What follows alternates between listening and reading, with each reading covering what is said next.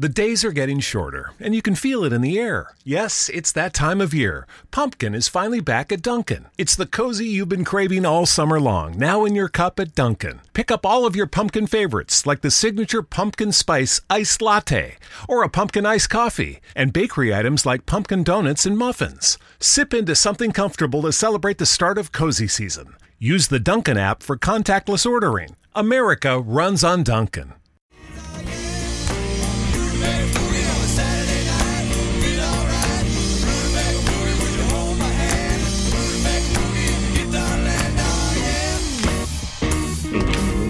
I can hear you.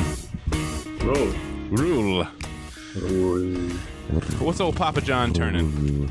70 years old, but not until the end of September, actually. But because we have my brother's wedding, it's all there's lots of family in the place, you know. All right. Oh yeah.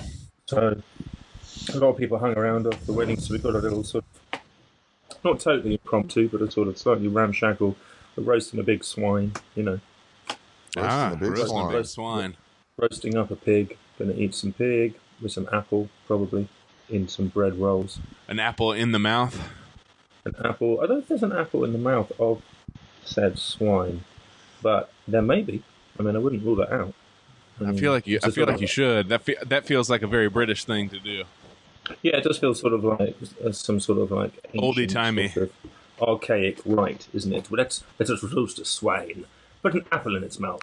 Yeah. And yes, the first fall of the orchard, put it in its mouth.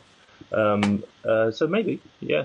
But I think it's also because roast a swine, you can feed the 5,000 to completely savage a biblical allegory there. And there's, I think, a whole load of people turning up, you know.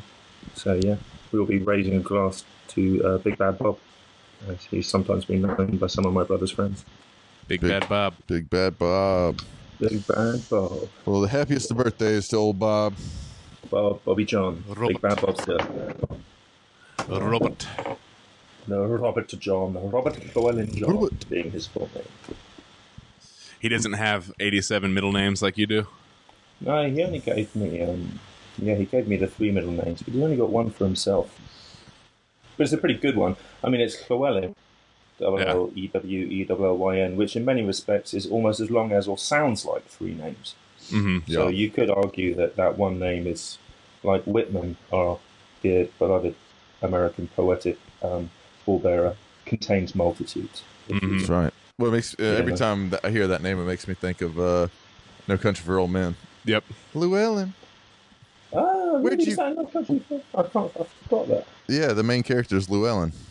Ah, shit. And that means the Coen brothers have a bit of a thing for the name Llewellyn, because of course they also did Inside Llewellyn Davis. Yeah, that's But right. I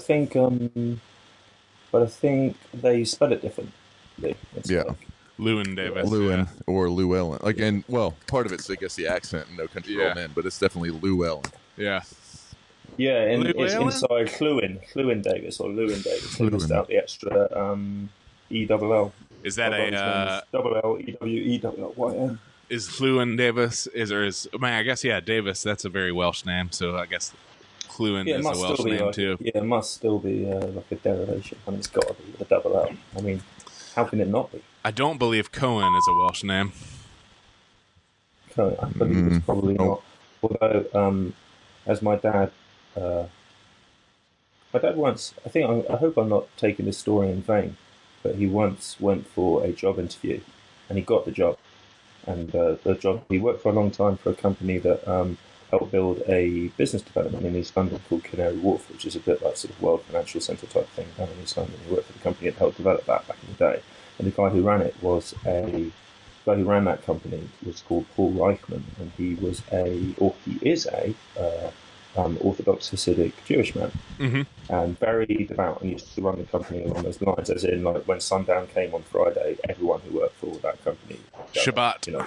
Shabbat. So even if you were on, a building site in East London, and you came from the Isle of Dogs, and you were like laying bricks, and sun went down in winter at 3 p.m. or whatever, you had to go home.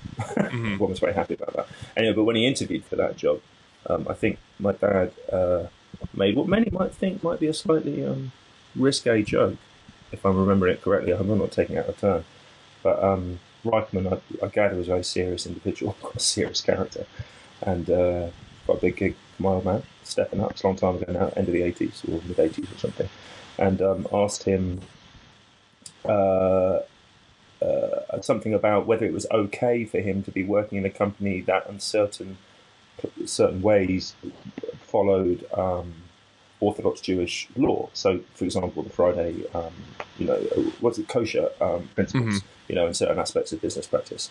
And my dad's response, I think, was to make the joke that he was Welsh, so of course he knew what that meant. I think Reichman didn't really know what he was talking about and asked him, what the hell are you talking about?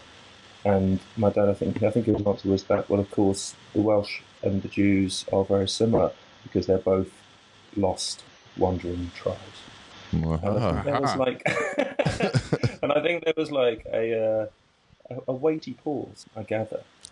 And yeah, probably so. I think Reichman burst out. I think, as the story goes, Reichman burst out into laughter for the first time and cracked a smile in the entire interview. And then old man Big Bad Bob John got the job. So there you go. Big Bad Bob. Speaking of Welshness, this is kind of a pointless story because I think the point was that maybe Cohen isn't. You never know. That's what I'm trying to say. Yeah. I think my dad's point was that broadly, maybe the historic Jews and the Welsh are maybe not as far afield as people believe they are. See Basque. Yeah. That dude Rostam that I like so much? Yeah. He was in Vampire Weekend, or was. Oh, yeah. I watched an interview with him yesterday, just speaking of Welsh stuff. And there's a song called Gwan, Gwan. And Gwan. Yeah, Gwan. And it's this really, really beautiful song. Melody's real pretty. And apparently he wrote it because I think he went to Columbia. I think him and Ezra, is that the other guy? Yeah, Ezra Koenig. Yeah, I think they both went to Columbia, I think.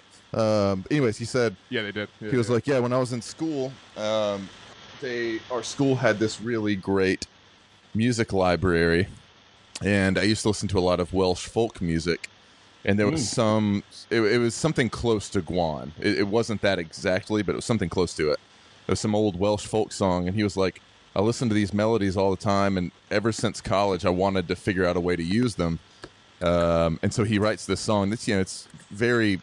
Do you know, like, the Vampire Weekend sound, Howl? Yeah, totally, man. I think I mentioned this to me before, but maybe... Yeah, maybe. It's just clearly, like, very modern thing that they do. A lot of production, a lot of stuff.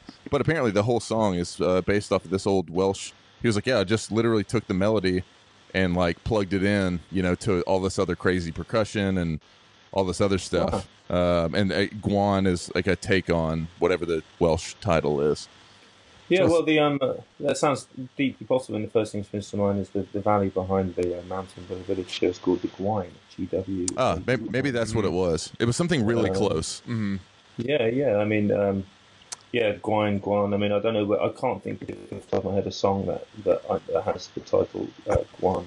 I think Gwan is an old or Middle English word too. Yeah. Anyways, I thought I watched that interview yesterday, and I was like, oh, there goes a nice little Welsh tie-in because this guy's, I think Rostam is Arabic. I think, at least like a lot of his record titles are typically in.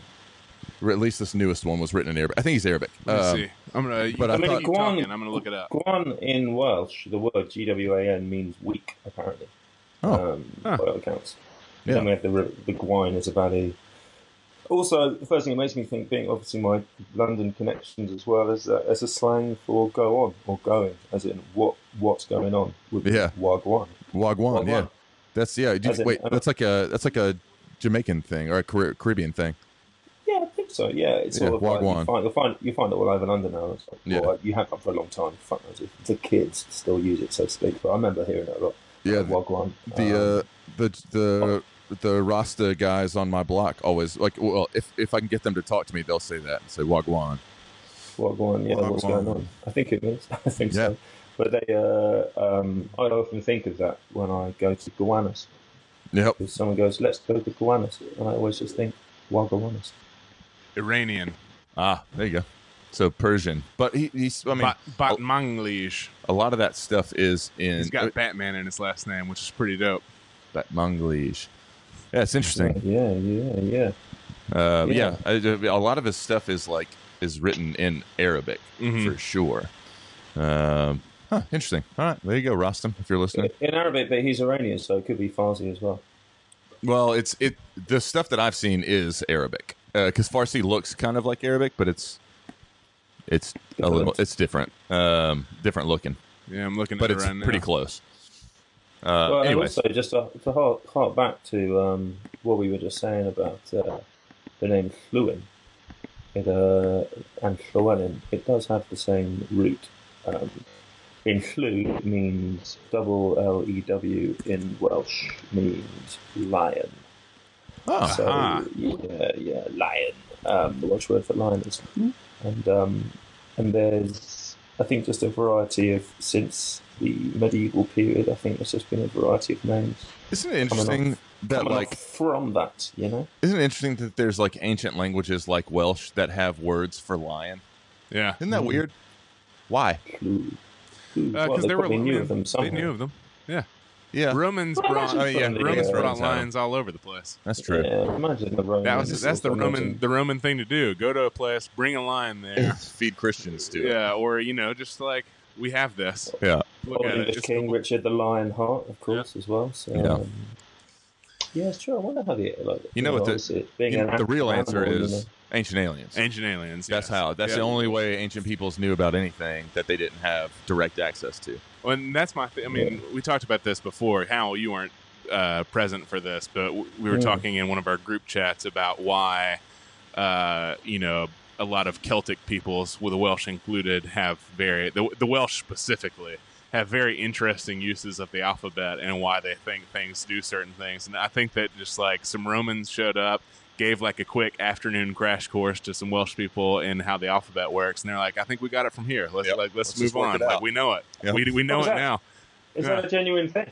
No, I'm just saying, I don't think there's any recorded, that I'm aware of, recorded history as to why why there's so many consonants in your dear language, but I think that's probably the explanation from my things. All right, we got it. We figured it out. I think it as well. There could be linguistic connections. So my friend Catal, who's a singer-songwriter called Catal Kiner, lives in Cardiff. She's half Welsh, half Breton. She speaks Welsh and Breton, being from Brittany in the west coast of France. And she can speak both languages fluently. And if you speak fluent Welsh to someone who speaks fluent Breton, they will understand what you're saying. Equally, if you speak fluent Breton to someone who speaks fluent Welsh, they'll understand you. So I think it's a bit more complicated in terms of the provenance of that form of Celtic or Gaelic language, because Welsh is very different to Scots Gaelic, and very different to Irish Gaelic, I think is what they call it. But the provenance of it, I think it's older than. I mean, when were the Romans in the UK? God, it's History 101, isn't it? They landed in they landed in the 60s BCE, somewhere around there. Maybe even a little bit before that. Yeah, man. Time to catch the stones. That's what I'm talking about. Huh? In time to catch the stones. Yeah, right in time to catch the stones. Hell the Stonehenge. Yeah. So there's definitely writings from, everything we know about Druids and stuff like that now comes from Pliny or different Roman historians of the time. That they're barbaric. Barbarism. Yeah, so that's why we don't know anything. That's why we don't know a lot realistic about Druids, is because it was being written by very biased sources.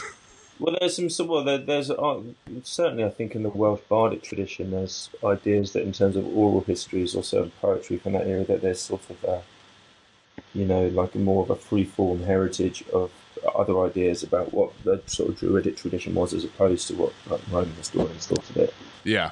But I guess as to how historically verifiable those things are, that's a different question, I think. But I think it really clearly wasn't monolithic either, because there were people, there were so many different tribes and micro kingdoms across the British Isles that like you said, there's a clear difference between the Scottish Gaelic and Irish Gaelic and all of these different things, to where, but to like the Romans at the time, everybody was just everybody east of France the was Gauls or west of France was just the Gauls, Yeah, you know, Gauls, or Celtic totally. peoples, or etc. Because they're like, you know, the people who paint their faces blue, the and Woad like, guys, that do that The stuff. Woadies. Yeah, the Woadies. So Woadies. Yeah. Of course, but when you the Woadies, so when you go on tour, you have a lot of Woadies with you to take care of your equipment. Mm-hmm. It's all these And they, Woadies. That sounds so Woadies. English. Yep.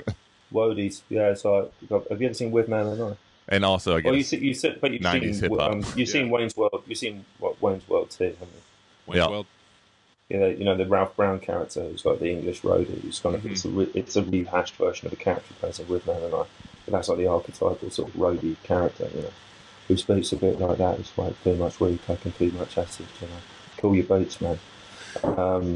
In With Man and I, the character's called Danny the Dealer. The archetypal roadie, I should say. Anyway, getting back to the provenance of the language, I just know that when I look up certain words while I've been writing, and you see, you know, in terms of etymology, there's often, for the oldest words in the English language, or even when I look up certain parts of Welsh and not, there's this interesting, you often get this period of history whereby there's like a sort of fundamental root of a word, you know, but then it sort of splits off into similar sounding words that come from Norse, Old German, Old English, and then Latin, you know. And then the word that's still vaguely being used today, this is not always, but I've just noticed that a lot, you know, is a sort of like weird, like evolved sort of, either they've retained, there's just like a key component of it that has somehow been brought from all of those different attributes. Or very often you'll get a word which is seen to come from Old Norse, which is then the sound of it has become phoneticized within a Latin alphabet structure, but actually comes from that part of the world or some such. Do you know what I mean? Yeah, from Denmark or the Saxony or anywhere the Jutlands, yeah, exactly. whatever it is. Like, I mean, the first example that springs to mind is that one when I've been researching the play I'm still desperately trying to write, is that the origination of the word window is Norse, and it comes from, but you wouldn't pronounce it in the same way, you know, and the spelling of the Norse, when translated into an anglicized Old Norse into an alphabet, and the anglicized alphabet is like Vindr and then Auga, Vindra Auga, so window, Vindra Auga, which means wind eye, means the eye of the wind. Nice. Eye of the wind, I like that. Isn't that great, that you have an eye in order to be able to see the wind? I guess it's probably what you knock an eye in a wall. Yep. In order to be able to like witness the or elements, to let the wind through. Or to let the wind through, even. Yeah, exactly. That maybe you shut it and then you open it in order for the wind. I like the way that it's like it is both sight, but also like an eyelet, that you let things in, which is also what sight is, I guess, in essence, isn't it? That things are being received and then you turn it into that. But it's it's such a good example of like old meaning that has translated, but the original sound is somehow quite different, spelled differently. You know, Vindr is very different. You know, it's like Vindra has become just a win. You know, it's like there's that subtle change over time, but somehow, and the sense of it has also somehow been retained. Yeah, language flow, especially back then, because they're, and you know, especially in Western Europe, is really interesting because of. And I guess specifically on the British Isles is interesting because of how many different people came in and through, and like what the, you know, like it's interesting to see like what is the, you know, quote unquote original manifestations of these languages and stuff, because like where did those languages even come from? And you're, you know, talking about like Welsh and Breton being like similar. I'd be interested to know. I should ask my friend Julien Frevy, or something like that. I can never pronounce his name right. He's French, but he's from Brittany. I should ask him if he speaks any Breton. Yeah, I mean, it's quite. I mean, I think a lot of people do still speak it there. I think probably just as many people speak Welsh. Speak Welsh, you know, which is much more. But I'm not sure if they have. I think one of the bigger problems, though, is I think Adele was telling me, and obviously anyone who's listening, and obviously our many Breton listeners will correct us if we're wrong. But I think that the French are far more colonialists about holding on to the majority language. That Wales is a principality within the UK. Scotland still has its own law system. It's still, in many respects, under the monarchy.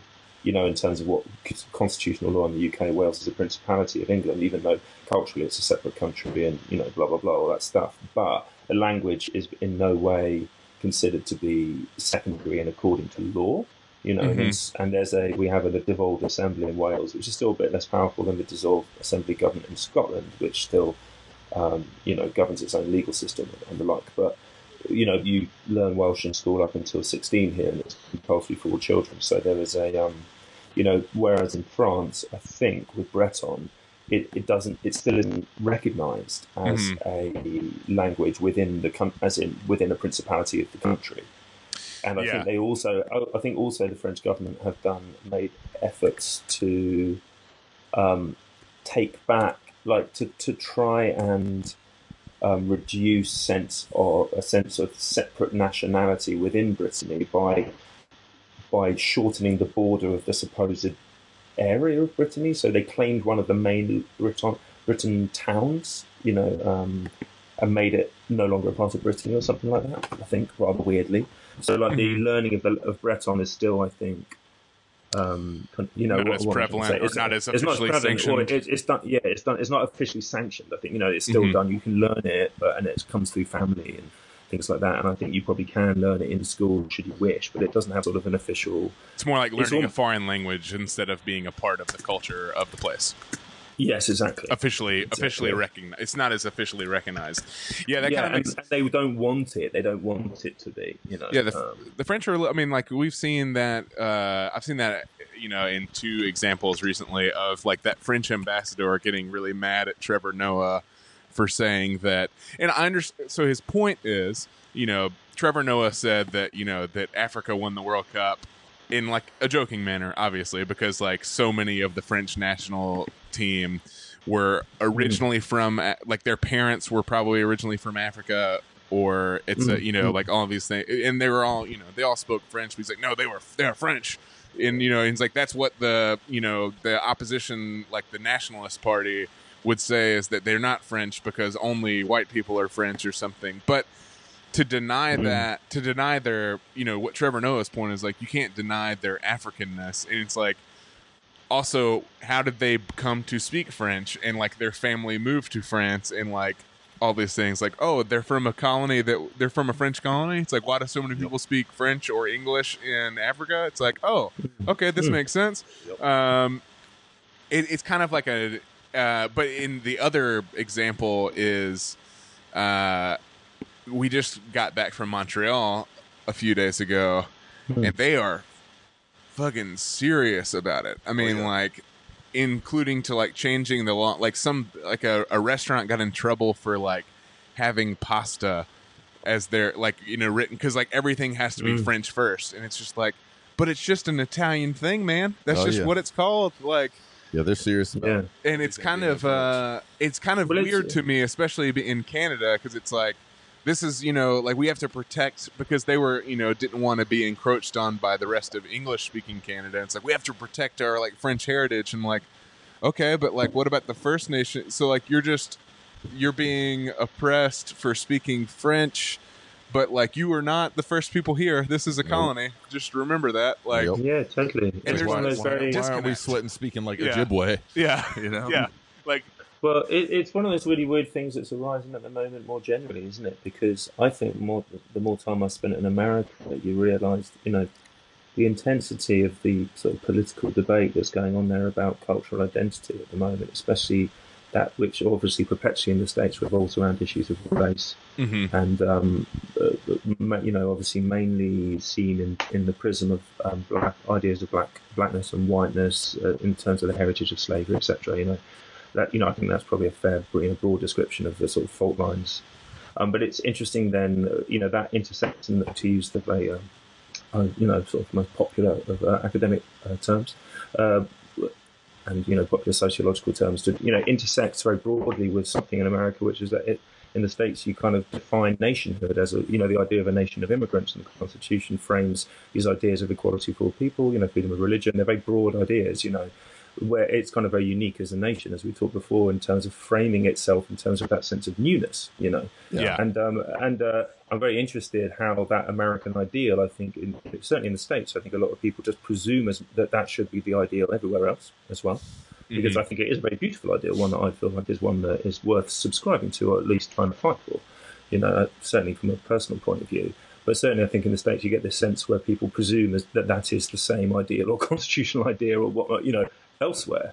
But of course that's not necessarily the case. And perceived ideas, like in France, for example, I think it's a good example talking about France, that there's the struggle for cultural diversity there is probably has a different framework that, like in the UK or other ex-large colonial countries, is one that's probably framed by colonialism in a very specific way, as opposed to the dynamic that you have in the States. And there's lots of overlap, obviously, but I think that's more dominant in that respect. And in France, I'm sure it's more defined by ideas that came about as a result of the French Revolution, which was similar to the States, decline in monarchy, and then the idea being that in the Republican ideology in France, there's that sense of all citizens are equal, and then no individual groups exercising extra rights than that, and that sort of quintessential Frenchness is the sort of thing that needs to be upheld. Yeah, that's what he was arguing. Yeah, do you know what I mean? Exactly. And that's in itself presents its own challenges, because then people go, well, what about the autonomy of the Basques or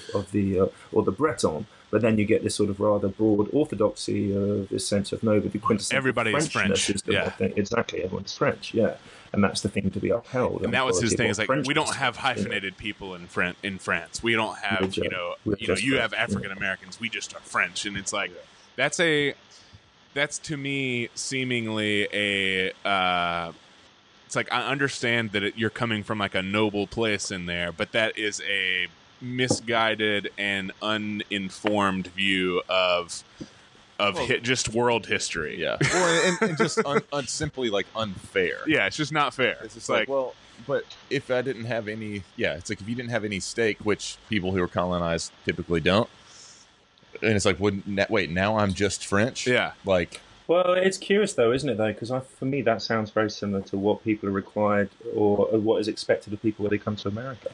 There's a sort of broad expectation that you become American, that you buy into the ideals of a united humanity of America, and that's a beautiful ideal. And I find it quite persuasive, the idea. I mean, it's very tricky, isn't it? Because I don't want to my own personal heritage. It lives within me, and it's alive within my own specific place. But it depends how much you want to sort of sublimate yourself or to find a newness of yourself in something maybe which feels more uniting than saying you're defined by previous principles, or whether it's possible even to retain a bothness of that. Maybe it's more about how much time you want to spend projecting or defining yourself in difference. I think that's maybe more the key thing. Yeah. And I would say in a weird way, I mean, obviously America has tons and tons of cultural nationalism problems and there's a big strain of that. But I do think that there is at least culturally more room for being a hyphenate, like being an American and proud of being an American, but not having to forget about something, another part of your, like St. Patrick's Day is very big here. You know what I mean? Like there is a celebrate for people who aren't even Irish. Like and same thing with, obviously of all colors and creeds. Yeah. Like in different ways, like you can do, there are obviously lots of problematic things about this, but like Cinco de Mayo or something like that. Like there are celebrations of, which to me seems like something that, and I'm not sure about the UK, but I would probably assume it's similar. That seems like something that is not present in like places like France or European places that have a longer history of their country being a thing, or they have a different national identity or cultural, assimilation type culture of like, that we have like, and look in New York, like there's Chinatown, there's Little Italy, there's all of these things where it's like, this is like, yes, like no one who's Italian American is going to say I'm not American, but they are definitely proud of being Italian. Like, yeah. they're unbelievably proud Even if of they're being 5 Italian. generations. Yeah, I mean, I even if think they're fundamentally- great-great-grandparent. I mean, like, Marcus, you know what I mean? Yeah. Like, everybody Yeah, is exactly. proud of Yeah, being yeah. Italian who's Italian. Yeah. But I think what I'm trying to get at is that in a very intriguing way, and it's just I think it's just like an idea of interest to me. You know, as much as I'm always kind of struck by it. But I think within the states it has a unique currency because it is a nation that was founded in relatively recent history by the idea of sort of newness and immigration, and obviously that involved a certain amount of wiping out of an original peoples. You know what I mean? Oh, yeah. But the principles of that nation, if you're taking them as they currently are, have kind of enshrined that idea in many respects. You know, Yeah. and as well as in the things which maybe aren't constitutional, but have kind of become the sort of, you know, maybe the more sort, you know, the sort of defining myths or legacies, things like, you know, your huddled masses on the Statue of Liberty, stuff like that. Yeah. That sort of, for many people, define the idea of the country. And I think it's very. I think actually in many respects it is very uniquely American, which gives it an extra weight given in the sort of the nature of the current battles and debates that you can be found to be had in the country. And as to whether you want to prescribe that in the same way to other countries and whether that is appropriate or not, I think is kind of an interesting question. It is, I certainly, you know, I certainly kind of feel like broadly those principles are something I also believe in anywhere I am. You know what I mean? I kind of. But I think then on a deeper level, like senses of place, like and what nationality is, I think I find increasingly, for me, I always feel myself, it is about place and the people that are there, and then probably in some fairly indeterminate way, you can't quite nail down a sense of what that geography, like the psychological geography that it gives you.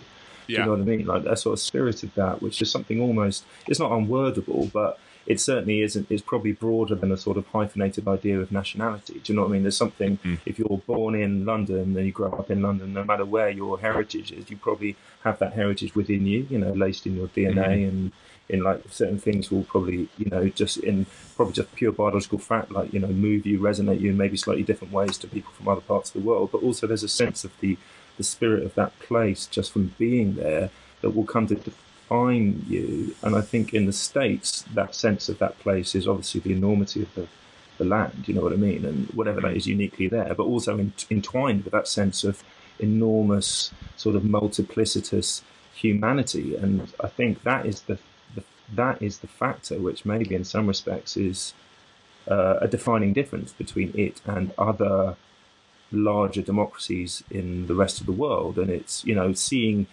the nature of that American belief system, the idea of that sort of multiplicity, new nationhood, things I find very moving and positive. Finding room for that idea in other societies is, I think, I think certainly in the UK, you know, with Brexit, that's a very good example of that. You know, how people are resistant to that idea, and some people are very positive. I'm very positive towards that idea, but you know, I find myself struggling to enunciate an argument sometimes against people saying, you know, what you hear sometimes in the Brexit debate, which is like, I'm all favour of people coming in, but you know, what does it mean to erode national identity? And I get very flummoxed by that, because I just think national identity is kind of a place, and if people are here, they'll just become a part of that. You know, but other people find that, you know, and that's the nature of welcoming people. Do you know what I mean? And then they become a part, and they let their guards down. We share a bit of them, and I share a bit. Of, you know what I mean? That's an empathetic existence. Do you? But I struggle to I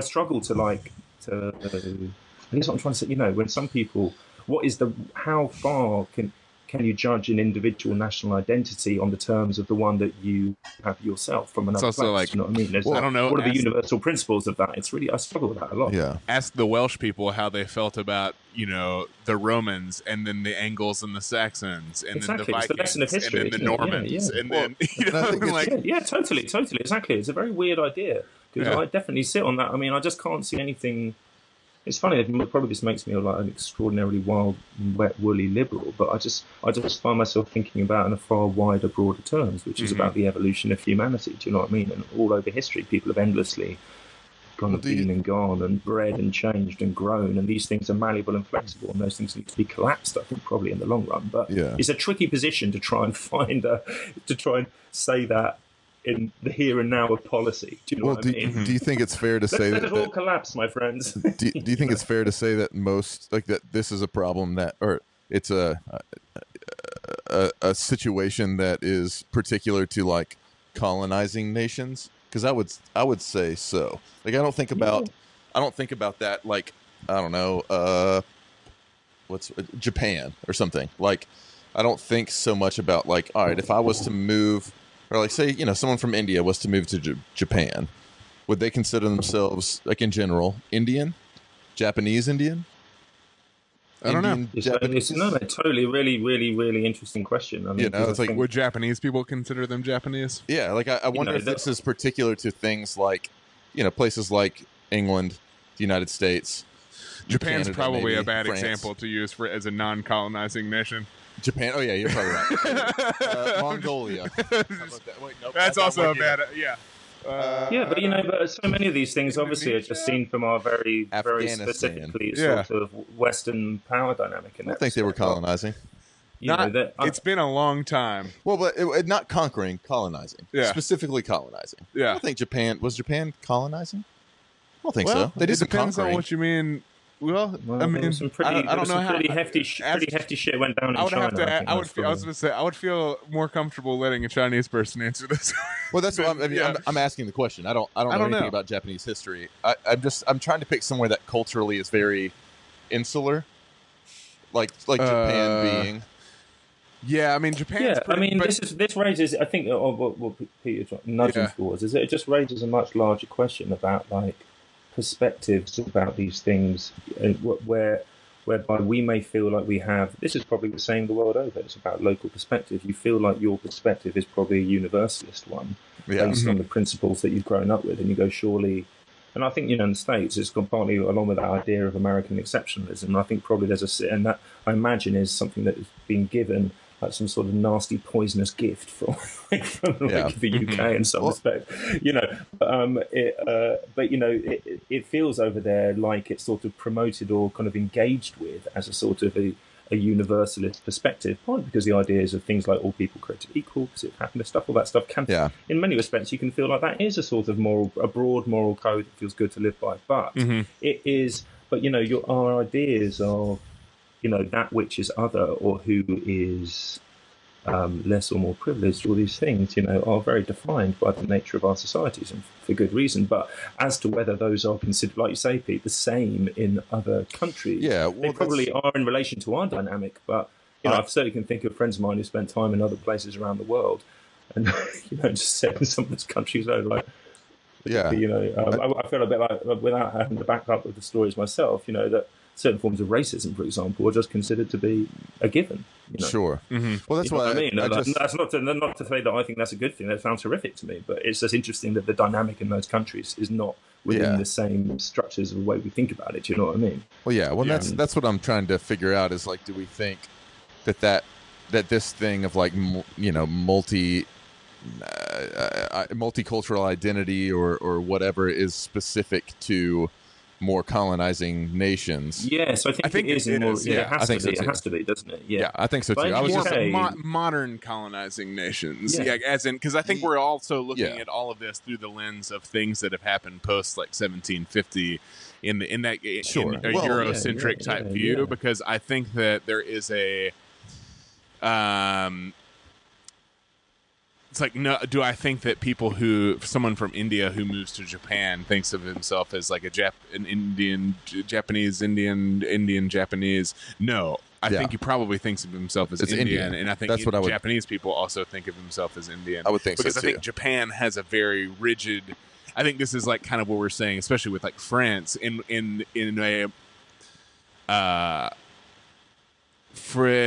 There's varying levels of unfairness of. Like I think people in Japan probably have a more rigid idea of what being Japanese is. Sure.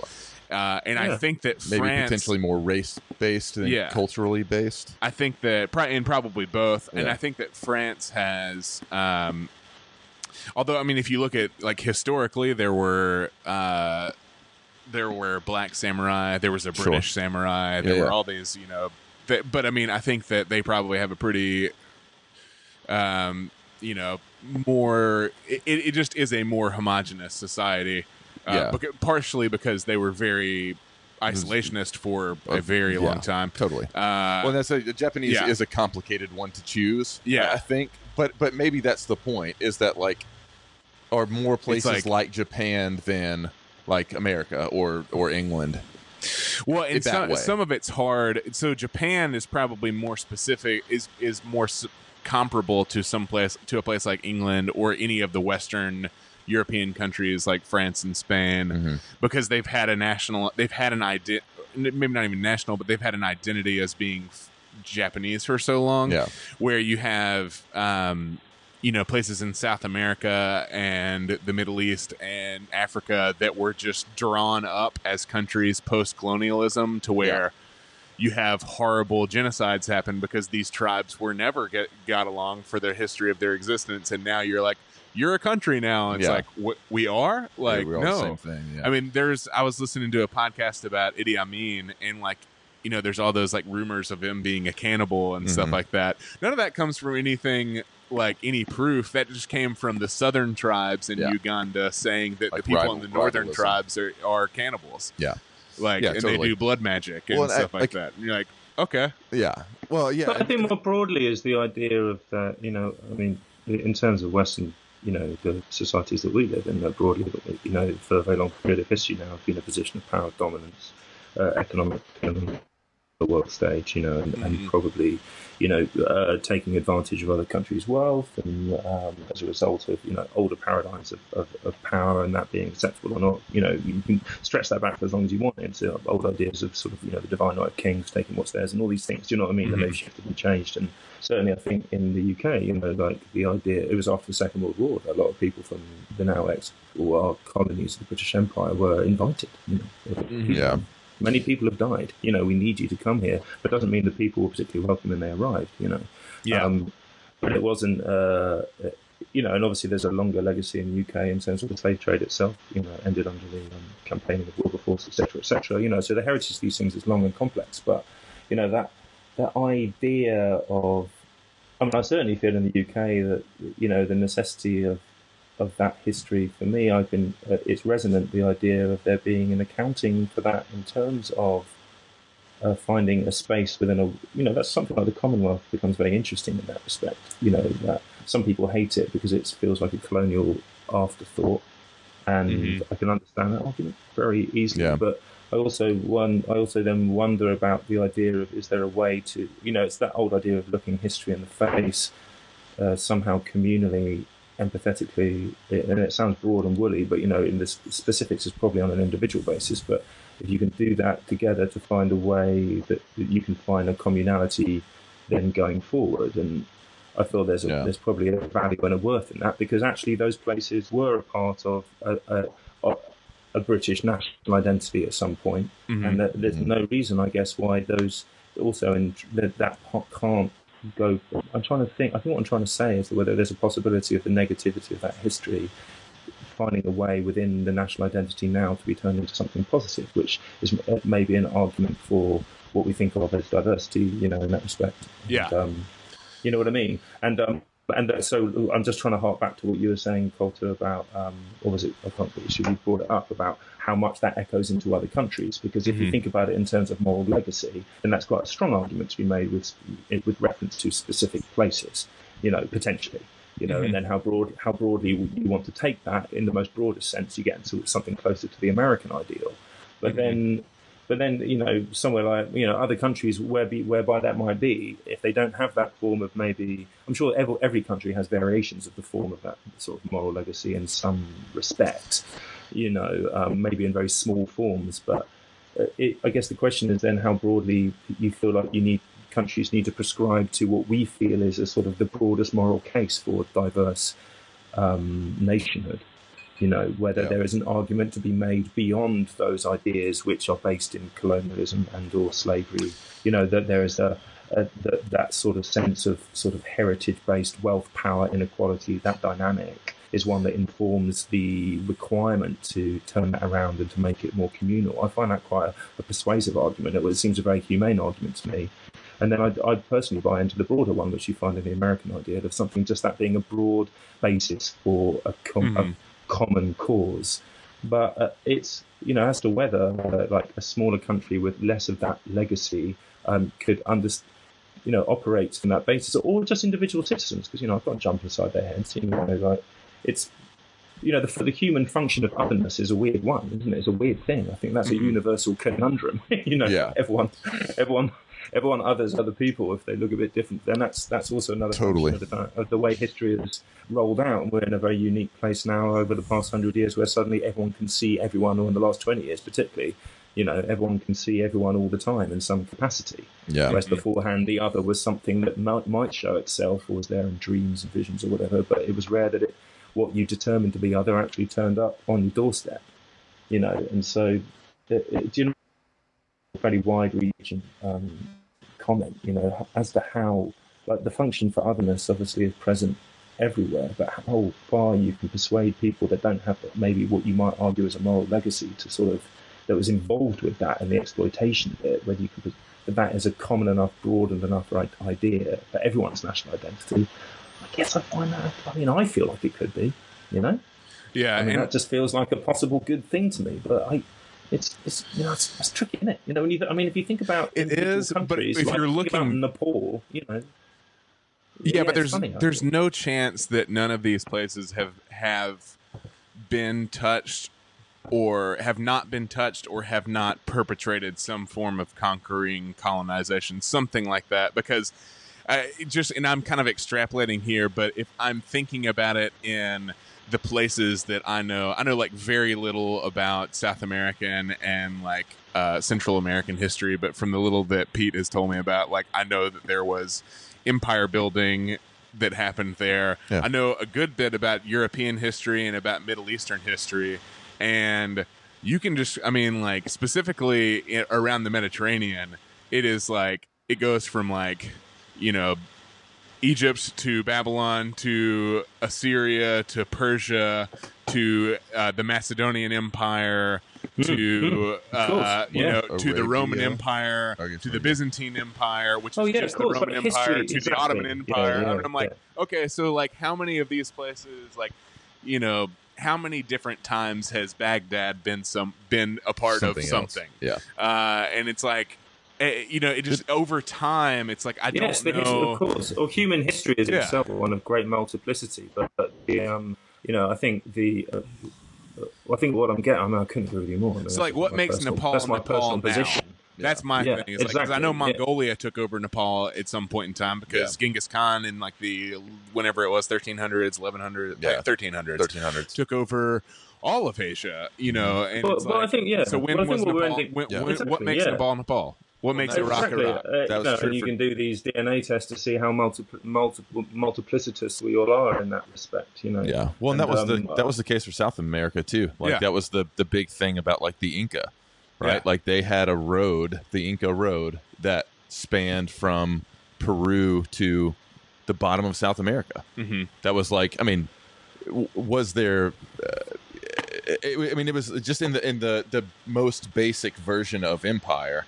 In that, like, they were like, we technically have this path, and we own it, and it's like, okay, maybe you have one person for every 1,000 miles or whatever, but like the idea of empire, it's the same idea as the ancient. So like, we're dealing with a very, like, the British Empire was probably the only modern empire. Like, the way we think of the way the British Empire worked is completely different from the way that, like, Alexander the Great's empire worked, where he came, he beat your army and said, all right, this is mine now, and then I'm going to the next town.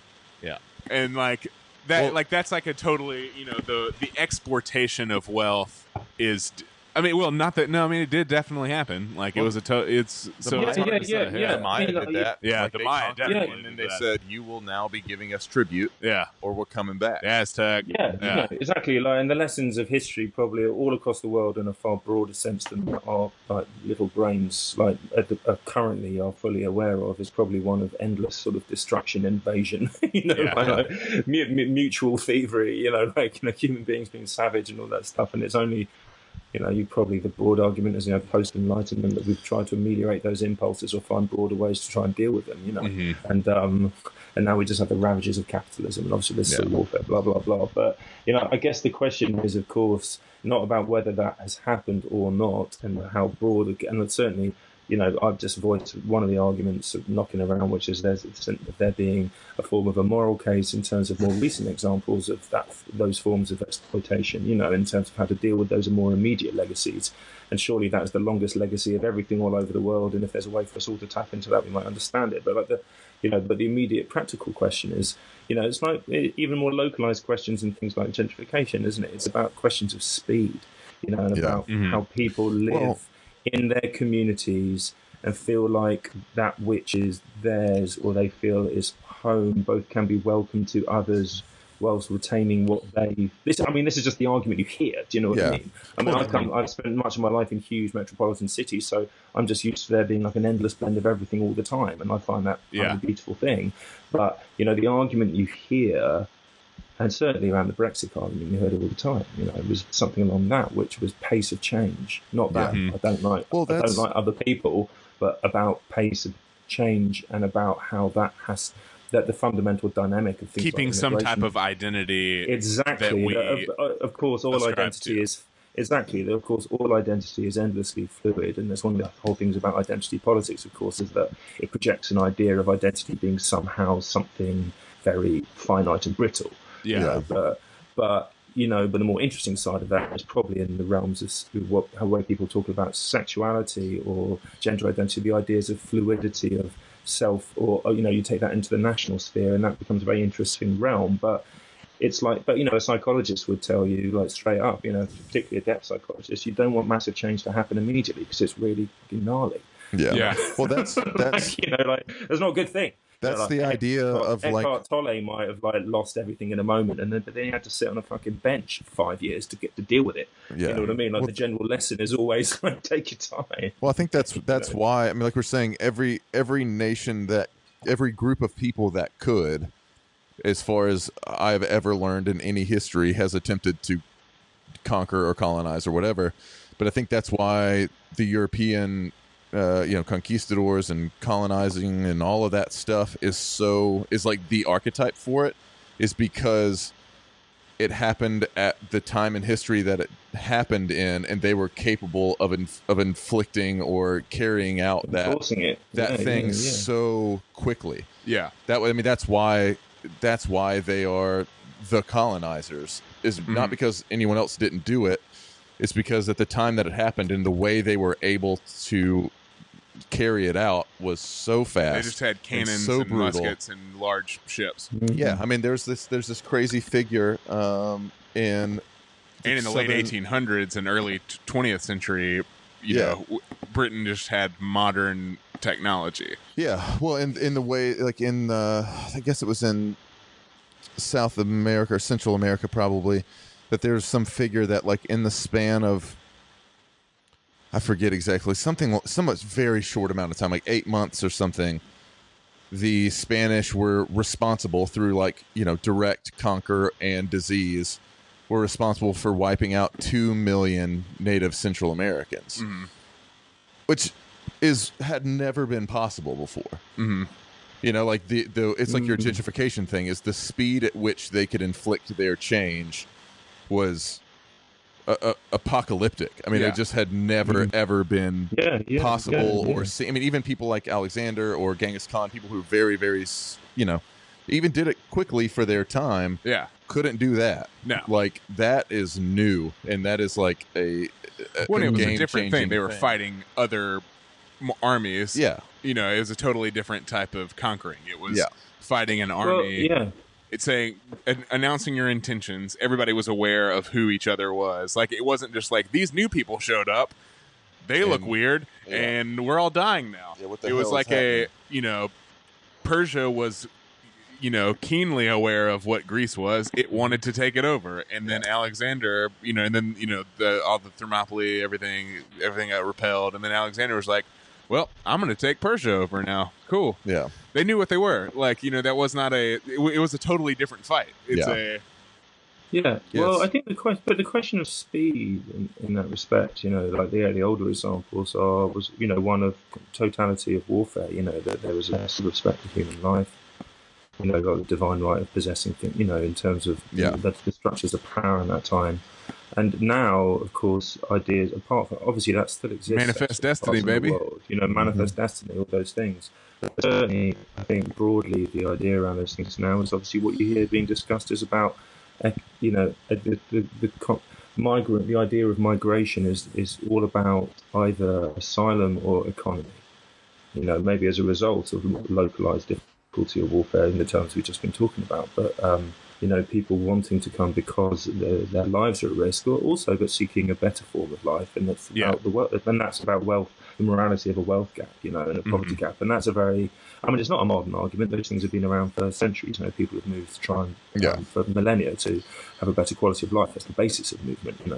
It has been around there forever. But the idea of social mobility and stuff is kind of is a relatively modern concept. Yeah, as in I'm going to America. It's the land of opportunity because I've seen it on the television. I can live in a big tower. But that still comes from or whatever. That still comes from the OG nomadic thing. Is I got to move over here because this is where the good animals are at. This is where the water's at. I gotta keep it. It's that's a human impulse, and also the human impulse. Philosophical terminology of it, sure. I think, is a modern it's a modern creation of philosophers. Yeah, totally. I'm just saying it's still based on that original biological need to gotta move. They got to keep going. And I now one of the resources is feeling better about your now. Totally, it's not out of necessity as much as I guess sometimes it is necessity. And it can't. I think that status, social status. Yeah. And I'm not saying this in a social status how many likes I get on Instagram. Yeah, I was thinking more of social status of being. Feeling basic respect or something, dignified or something is it affects your health and your mental health and stuff. So totally. It is a necessity at this point in time. So it's leaving. That's why people leave persecution and stuff. There's no cats in America. Yeah. I think casting over to the States again. I think what we're witnessing there, what makes it so uniquely interesting is that clash between, pace of change is such an interesting idea in the States, because my experience is that it's a place where things happen quickly. Well, it's particularly New York City. Obviously, it doesn't. Probably, I imagine in the depths of Wisconsin, it's probably a bit different. But maybe I'm wrong. But the mountains of North Carolina, but. It as a nation, the idea of new nationhood is one that has, and the ideas behind the American dream is it has an engine that sort of dictates a certain psychology of movement and the hunger of success, wealth, building yourself up, whatever that comes from, that's very present there. And so it's intriguing to encounter the idea again. What you're seeing, and certainly on the right, the anti-immigration rhetoric. About what national identity seems to mean to so many people in the States, because I think it is a sort of clash of civilizations moment, isn't it, really? Because founding documents, sort of specify things for all people, but of course all nations are a movable feast and evolve in time. But I think, I always think of it, and actually I think the same thing is happening in the UK with Brexit in some capacity. It's a similar echo. That's why I think there's such similar moments, is that what you're seeing is the fabric of the belief system of the country is, people, you might, it's like that idea, isn't it, in the US of a Supreme Court judge who is what they call an originalist, That's a very interesting idea, because it's what was actually meant when they wrote this thing which was for all people.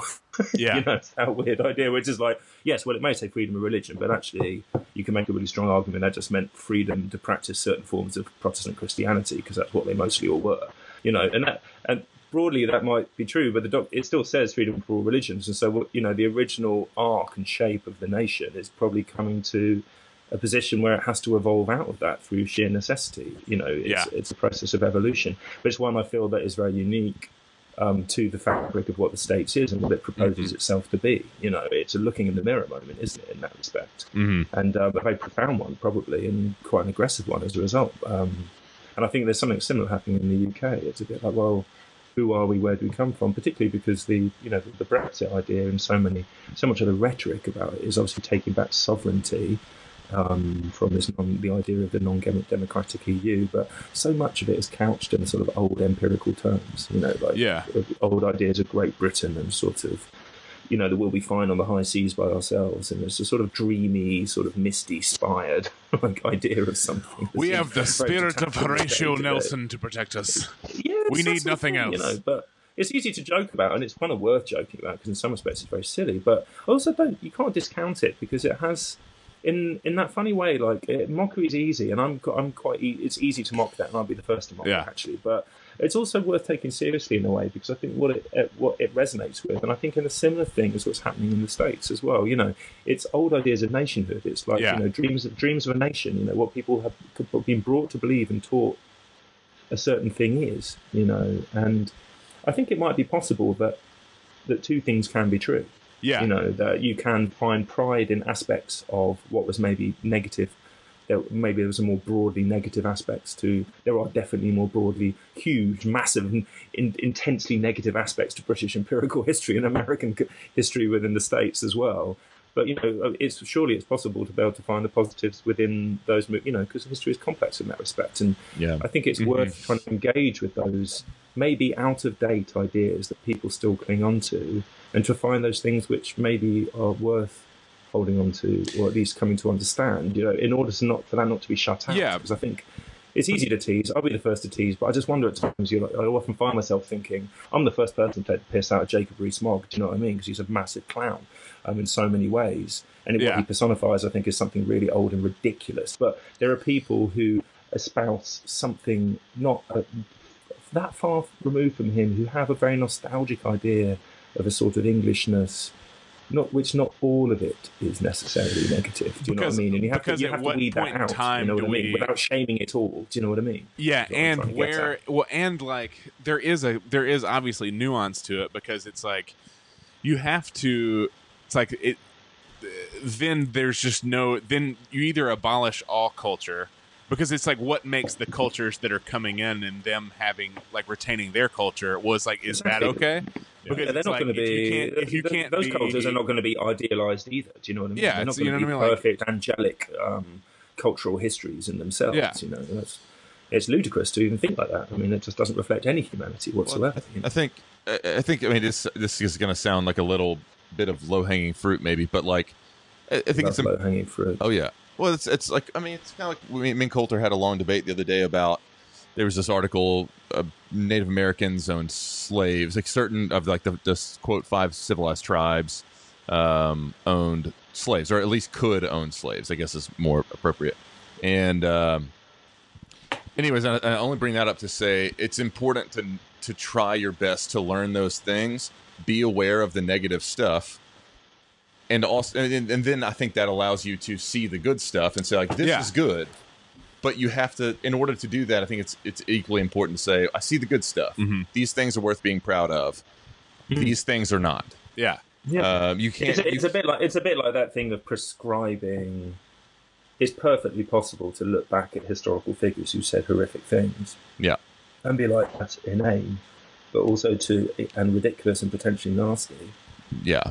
But to see a broader picture of history where a lot of those things were considered to be, common parlance and not odd. You know what I mean? It's and we don't even have to excuse that. I think it's easy to condemn it from perspective, and it is easy, and I have no problem with that a lot of the time. I do too. Opinion, you know what I mean? But at the same time, it is possible. It's like the spirit of sanity, is it? The possibility to hold two oppositions in your mind at once. Go, that's awful.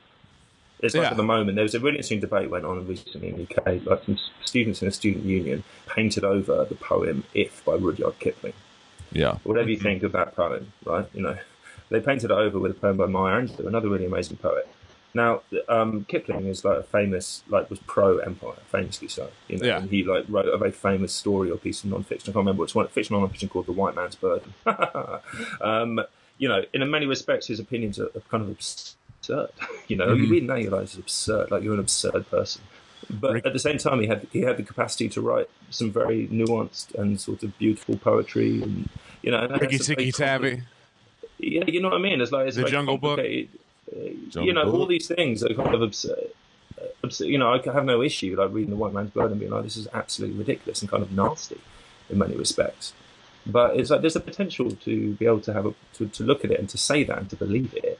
And to say that within the context of his time, you can also be able to sit within, other aspects of human nature, which we know, which we still think are good and positive. Yeah. That's a paradox to the modern mind, but that's surely a nature of where we are in history more than it's where we were then, I mean, as our friend Christian said, I reiterate, I don't find it. I don't have a problem reading the one, like condemning those aspects of himself. Like one of my favorite poets is a guy called Philip Larkin, who I think has a capacity to write extraordinarily beautiful and transcendent lyric poetry.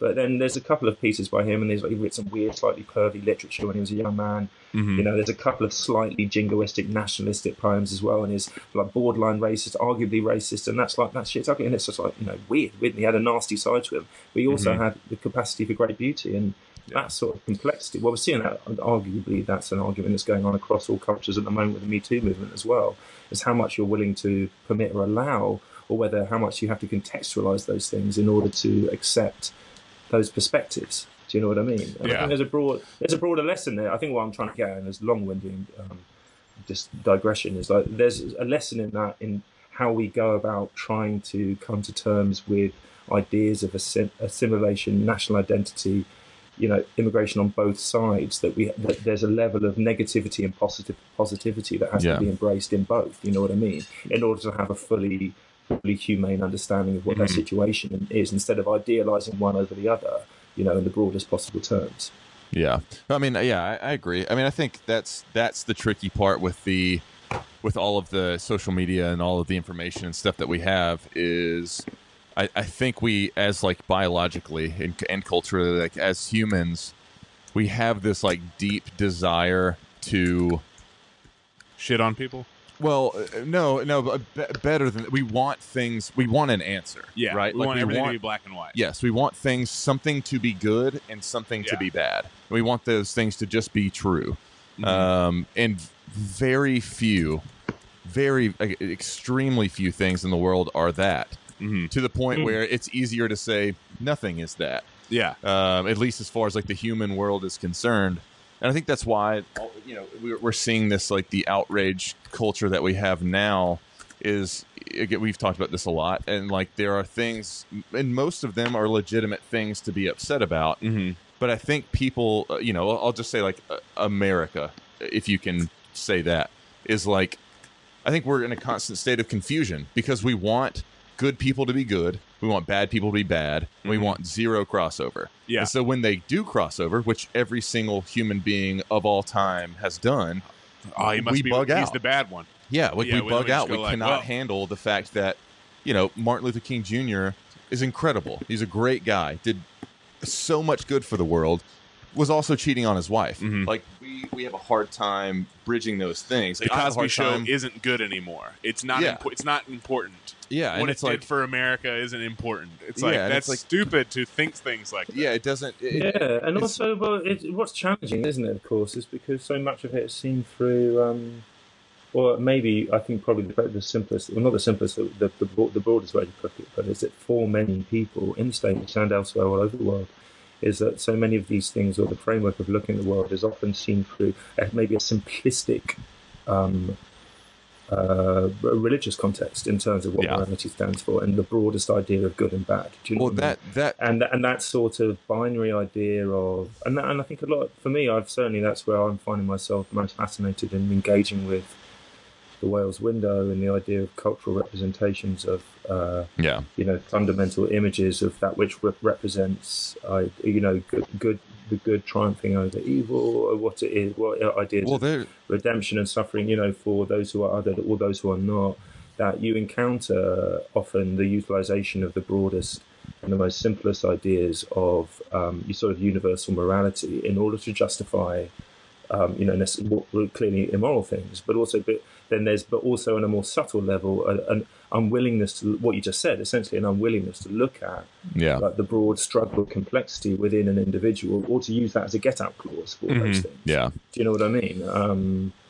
To say that I have to, ignore the other, or actually, I would say, I always find the most convincing case, which is from a depth sort of psychological perspective, is that things like racism or othering is more indicative of those things which you can't acknowledge in yourself, and so it's something that you project outwards, that your own otherness is too frightening to you, or that which you contain, and so it's much easier to demonize and hate on others, and that's like a fundamental. I think that's partly why it's a function, and you get into woody territory saying it's more prescribed to more than the others. You know what I mean? That's why I feel like it's something that can resonate widely, empathetically, on a broad basis. But I think that simplicity of worldview of saying that it's nothing to do with me.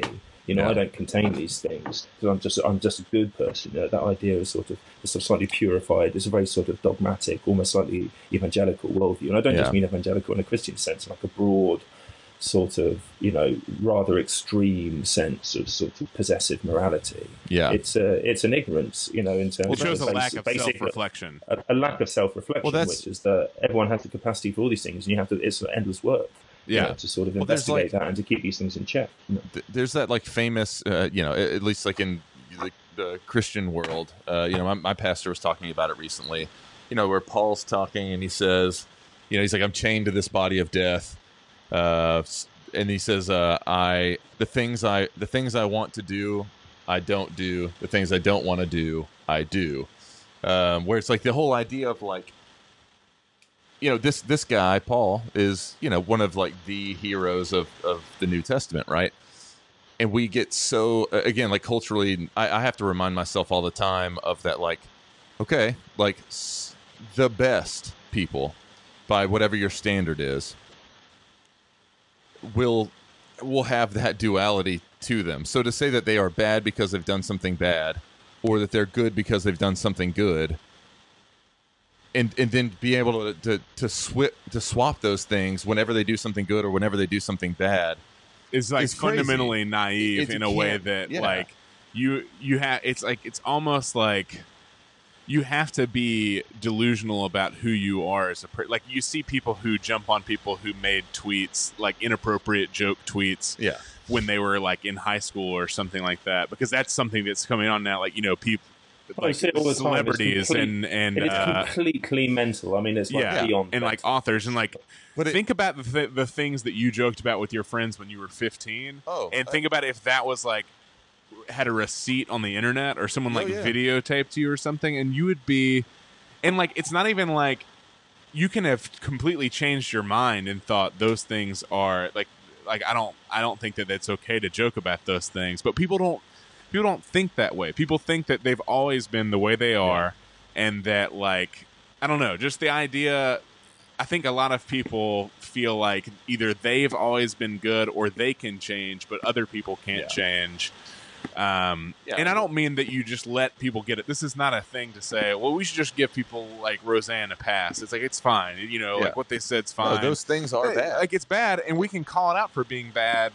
But we need to be very careful for our own like souls and mental state in calling these people evil or saying that they're like in a way that absolves us, in a way that is not pointing the finger back at us and going, okay, what is it in society that I'm contributing to that is basically the same as this thing? Well, I mean, it's the whole idea around what they call virtue signaling, but it's another way of looking at that is that it's the utilization of morality for personal self-aggrandizement. I believe that people don't even, in general, aren't, and me included sometimes, aren't even really thinking about it, because I do believe we're hardwired biologically to find good and to find bad. Like it's like a survival instinct to be like, I can eat this, I cannot eat that. Period. Right? We're trying to find those, because that's the simplest way to survive, is to find something, very, very cut and dry. It's the simplest way to survive. And I think that's what's happening, like in the social media world or in any of these other things, is that like, we're just constantly looking for either good or bad, and that's it. And as soon as someone gives us a reason to think they're good, then they are good. The second they give us a reason to think that they're bad, they were never good and they were always bad. Like it flips 100%. Like, and this is across the culture generally, people flip 100%. It's like one day someone will be a hero for the cause of whatever the cause is, and then it comes out that they did something bad that is, unquestionably immoral and wrong. And then it's like, okay, well, they were never good. They were always bad. And you're just like, well, I just don't. It just shows. It's just such a. I mean, it's just so naive, you know. Yeah. Everything else. I think the thing I'm more surprised by in those circumstances is that when you see people like at a certain age and maturity leaping into those positions, because you just think like, wow, really? Like, come on. You know, like if I see someone saying that who's 17, I'm a bit like, okay. You know, because I could be like a tiresome sort of teenager in that respect. Of course, yeah, we all were. In front of me, I'm 38. I'm not old and wise. I've got a lot of things still to learn. God, Jesus Christ, you know, I feel innocent and naive in so many things in my life, and I feel like I've got a lot to learn. But certainly, in one of those aspects, you can claim, you know, as you sort of totter along desperately in this world, is that you start to, you know, you encounter those aspects of yourself. That you try to sort of understand why you act in certain ways, and you're trying to organise that, you know, because you understand what's good, and you can be surprised by negative aspects of yourself when they can arise, and you know those things are all. It's just that's just humanity, man, and it's just that's the bottom line. Actually, the self-awareness of that is the most important thing. Like, you know, and understanding I think in a funny sort of way, it's like that old idea that you just mentioned, Martin Luther King. You know, he cheated on his wife, bad thing. Martin, not good. Yeah, but. There's also a truth that sometimes one comes to truly understand certain moral lessons when you have yourself transgressed. Yeah. Yeah, I mean... Do you know what I mean? It's like, now I know what that means. Yeah. Because you experience the after effects of that, you know, in a moral sense. And those things sometimes can be the ones awakening to moral sense. Yeah. That makes sense. Now, obviously, those are the things of childhood. You know what I mean? You steal something when you're a kid or whatever, and your parents are the people who will imbue that to your teachers, you know. But then there are also more nuanced explorations of that when you grow up. You know, sometimes all that certain things are in the business of adulthood, and you only discover them being an adult. You know, I mean, you know, you can learn lessons or know them verbally, or you've been told them, but you know, and sometimes that's enough to, you know, for you to know not to do. But sometimes in subtle ways, you realise you've let someone down, or you know, in all sorts of ways. And it's only through the experiencing that you realise why those things are fundamental lessons, and that's how you grow. Yeah. You know, so to sort of reject this idea that someone when they were 23 did this on a tweet, you know, and ergo they are this. It just seems I just can't. It just seems so insane. You know, I just can't even contain it. I feel like I fall off my chair every time I read one of those. It seems like bananas. Yeah. You know. Yeah, I agree. I don't know. I honestly think so much of it is the amount of input that we're getting all the time, the access to all of the information, and like in a lot of ways, there's like some sort of biological evolution that needs to occur in order for us to be able to like mentally deal or emotionally deal with the amount of like social input that we have now. Because again, it's like the speed of colonization conversation. I think the speed at which we have gone from the internet being a thing where you could like, you know, whatever it was in the late 90s, you know, you do fairly basic things to now it being so in our lives so quickly is like is frying the hardware. Like that's the way I feel about it sometimes. But you can only do, like, people can only do so much, you know, and some people are more resilient than others, and some people have more space than others, you know. It's a variability of, I don't know, genes, probably, I guess, you know. But you know, there's another aspect of that, which is, you know, is that there's that sort of constant harping online if you're not aware of a further ramification of a particular moral argument. You know, like, or when you see people criticising cultural artefacts, works of art, because they haven't taken in another perspective, you're like, well, it's no good because they didn't consider this. Yeah. Or, you know, it's that sort of attitude when you just think, well, do you know what? Like, people can't take, maybe they don't know that much about that thing, or it can only, like, a story is a story sometimes, you know, and then so if you want a story to be another story, write a story now. Yeah. That's okay. That's okay too. You know, it's easy. It's that sort of getting on the high horse. But I think that's another echo. Those things are another echo of what we were talking about earlier, which is, or just more recently earlier. It's that sense of, it's a sort of, there's a slight religious flavour to that, and I mean in the most extreme sense, not in the more nuanced sense of something along people taking on this like arbiter position of a sort of universal morality, which is sort of punishing people for not having a moral breadth which they feel they contain. Yeah. You know, and that's very weird because, like, you know, that's something you just have to continue to fight towards and to try and, you know, say that you know better at whatever stage you are, or to say that surely everyone wants to be better, you know, apart from sociopaths, I presume. Even they probably think they're getting better at what they do. You know what I mean? It just seems very weird, like, to get into that position where you're, like, future shaming people for not having got to where everyone theoretically should be in some idealised utopian universe. And, like, that leads me, rather than maybe starting back to where we began, which is I think one of the fundamentally most fascinating things about American identity is that the Constitution is a utopian document in that respect. Yeah. And it's about, isn't it? And that is, I think, that brings its own burden.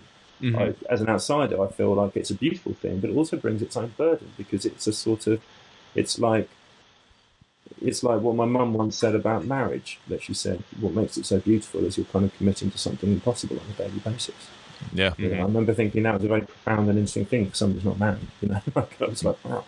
And the beauty of it is, like, committing to something, it's the endless commitment. You know, you might never get it, but it's that which gives it value. And I think the American Constitution, for me, when I've looked at it, I always feel it has a similar tone, which is a sort of utopian ideal, but it has a burden, feeling that you're having to prescribe to something that idealised all the time.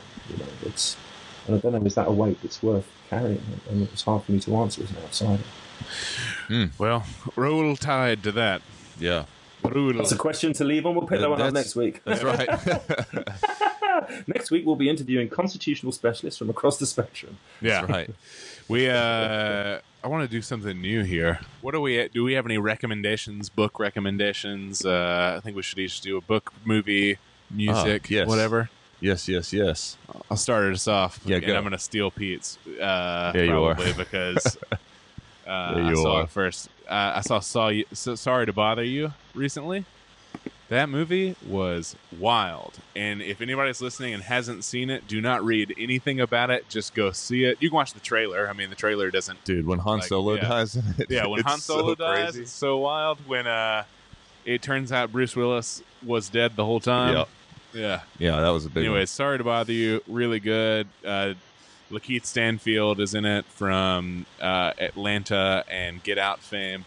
And he is in Get Out. Oh yeah, too. he's the guy who plays he plays the guy who in Get Out goes missing at the start, right? Yeah. Yeah, I thought I recognised him. Mm-hmm. Yeah, it's great. I second that recommendation. Tessa Thompson's in it. Stephen Yeun from Walking Dead. Yep. Danny Glover. Oh yeah. From Being Danny Glover. Just good. Y'all should watch it. Good. He actually in the movie says, "I'm too old for this shit." I forgot that. about that. Yep. Yeah, I think that's contractually in Danny Glover's. Oh yeah. It's like Arnie with I'll be back. Do what? I'll be back. It's like with Arnie. Oh I'll be yeah. back. Oh yeah. I cracked up when he said that. I'm getting too old for this shit. It was awesome. Yeah, it was a great movie. It actually kind of freaked me out. It was pretty intense. I don't know how much I enjoyed it, honestly. I think it was very good. Yeah, I mean, like, enjoy is a weird word to say. Well, no, I mean, you'll definitely, it's wild. Yeah. Armie Hammer is in it. What a which is a name. great name. Yeah. Pete, you have a recommendation? How? What do I have a recommendation? Bringing this on you late. I'll tell you what. No, it's all right. I have one. I'll recommend this. Not that it's even that new, really, but I've been listening to. Oh man, now I'm gonna. What's it called? Hold on, I'm just blanking here. The newest, I think, came out last year. The newest War on Drugs record, A Different Understanding.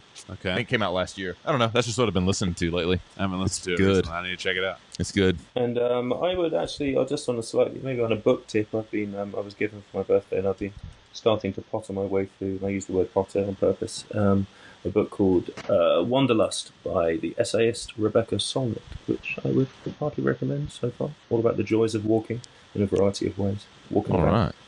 Walk a bit. Say again? Walk a bit. Walk a bit. I just said walk about in a really Australian, a fake I thought Australian you were accent. saying something in Arabic. Walk a bit. Walk about. Yeah, it's about the sort of psychological, spiritual, literal, physical benefits of the walk, of what it is to walk and wander, which I'm a big fan of doing. So yeah, I'll give a little nudge towards the soul knit in that respect. We'll roll. That worked perfectly. Cool. A movie, an album, and a book. Yeah. How about that? I knew Hal was going to do books, so I just ingest didn't all even, of them at the he's same one of those time. reading types. Yeah. Yeah, I do a lot to read there. He likes to read them books, some liberal I'm books. reading books all day. You know, that's how they spread liberalism. You know that, Yeah, right? Books. College. That's like to burn those books. Yeah, that's how they do it. They don't tell you that in the schools, but that's how they do it. That's why I don't read books. Yeah. I ain't trying to get infected like that. Obama wrote them all. That's right. With George Soros' money. Obama wrote all of them. All right. It's so funny because whenever you guys drop into that, I always feel like I want to join in. As soon as I do, it just feels wrong. So. No, man, do it. You can do it. I mean, we go into our horrible, like, hoity-toity English accent or Cockney accent or attempt at it. I do it. We all drop into, well, maybe just the two of us drop into Australian accents. Only for a couple of phrases, though. I can only say a few phrases in Australian words.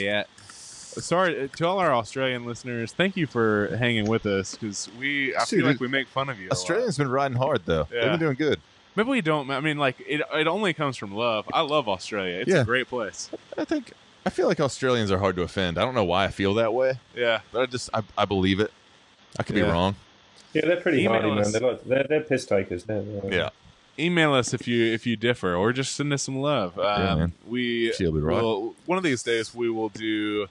We'll do some listener feedback on an episode. We'll discuss. I would like some more of that. We've got a few good ones in the old email, but if you want to send in more, you can catch us at firescapepod@gmail.com or at firescapepod on all of the social media accounts that matter. I don't think we're on, the ones that don't. And if you're trying to buy liberal books, make sure to use our discount code Buttheads at any bookstore. Welcome back. Any bookstore will take it. Tell them the Firescape sent you. That's right. Buttheads. They'll be like, the Firescape.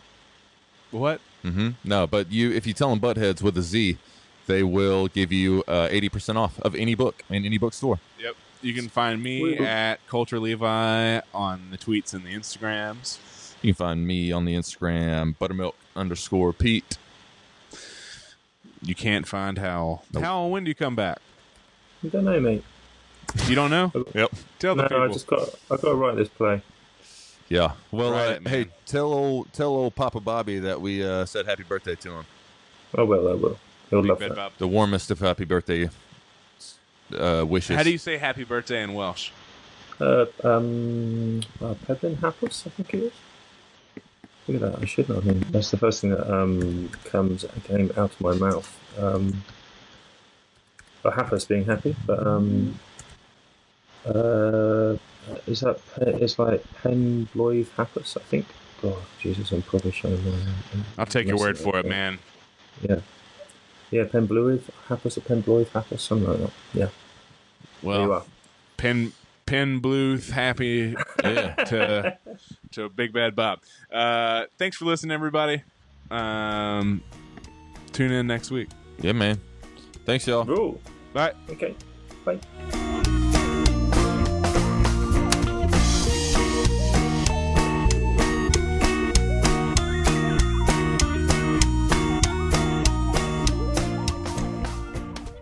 What's wrong with the beer we got? I mean, the beer we got drank pretty good, don't it? The days are getting shorter, and you can feel it in the air. Yes, it's that time of year. Pumpkin is finally back at Dunkin'. It's the cozy you've been craving all summer long, now in your cup at Dunkin'. Pick up all of your pumpkin favorites, like the signature pumpkin spice iced latte, or a pumpkin iced coffee, and bakery items like pumpkin donuts and muffins. Sip into something comfortable to celebrate the start of cozy season. Use the Dunkin' app for contactless ordering. America runs on Dunkin'. Right now, switch your family to T-Mobile and get 4 lines for $25 a line with AutoPay and 5G access included on America's largest 5G network. So don't wait. Get unlimited and nationwide 5G access for the whole family for just $25 a line. Visit a T-Mobile store or T-Mobile.com today. Plus taxes and fees. Customers may notice lower speeds and further reduction if using over 50 gigs a month due to data prioritization. Video at 480p. Unlimited while on our network. Qualifying credit and 4+ lines required. Capable device required for 5G. Coverage not available in some areas. Some uses may require certain features. See T-Mobile.com.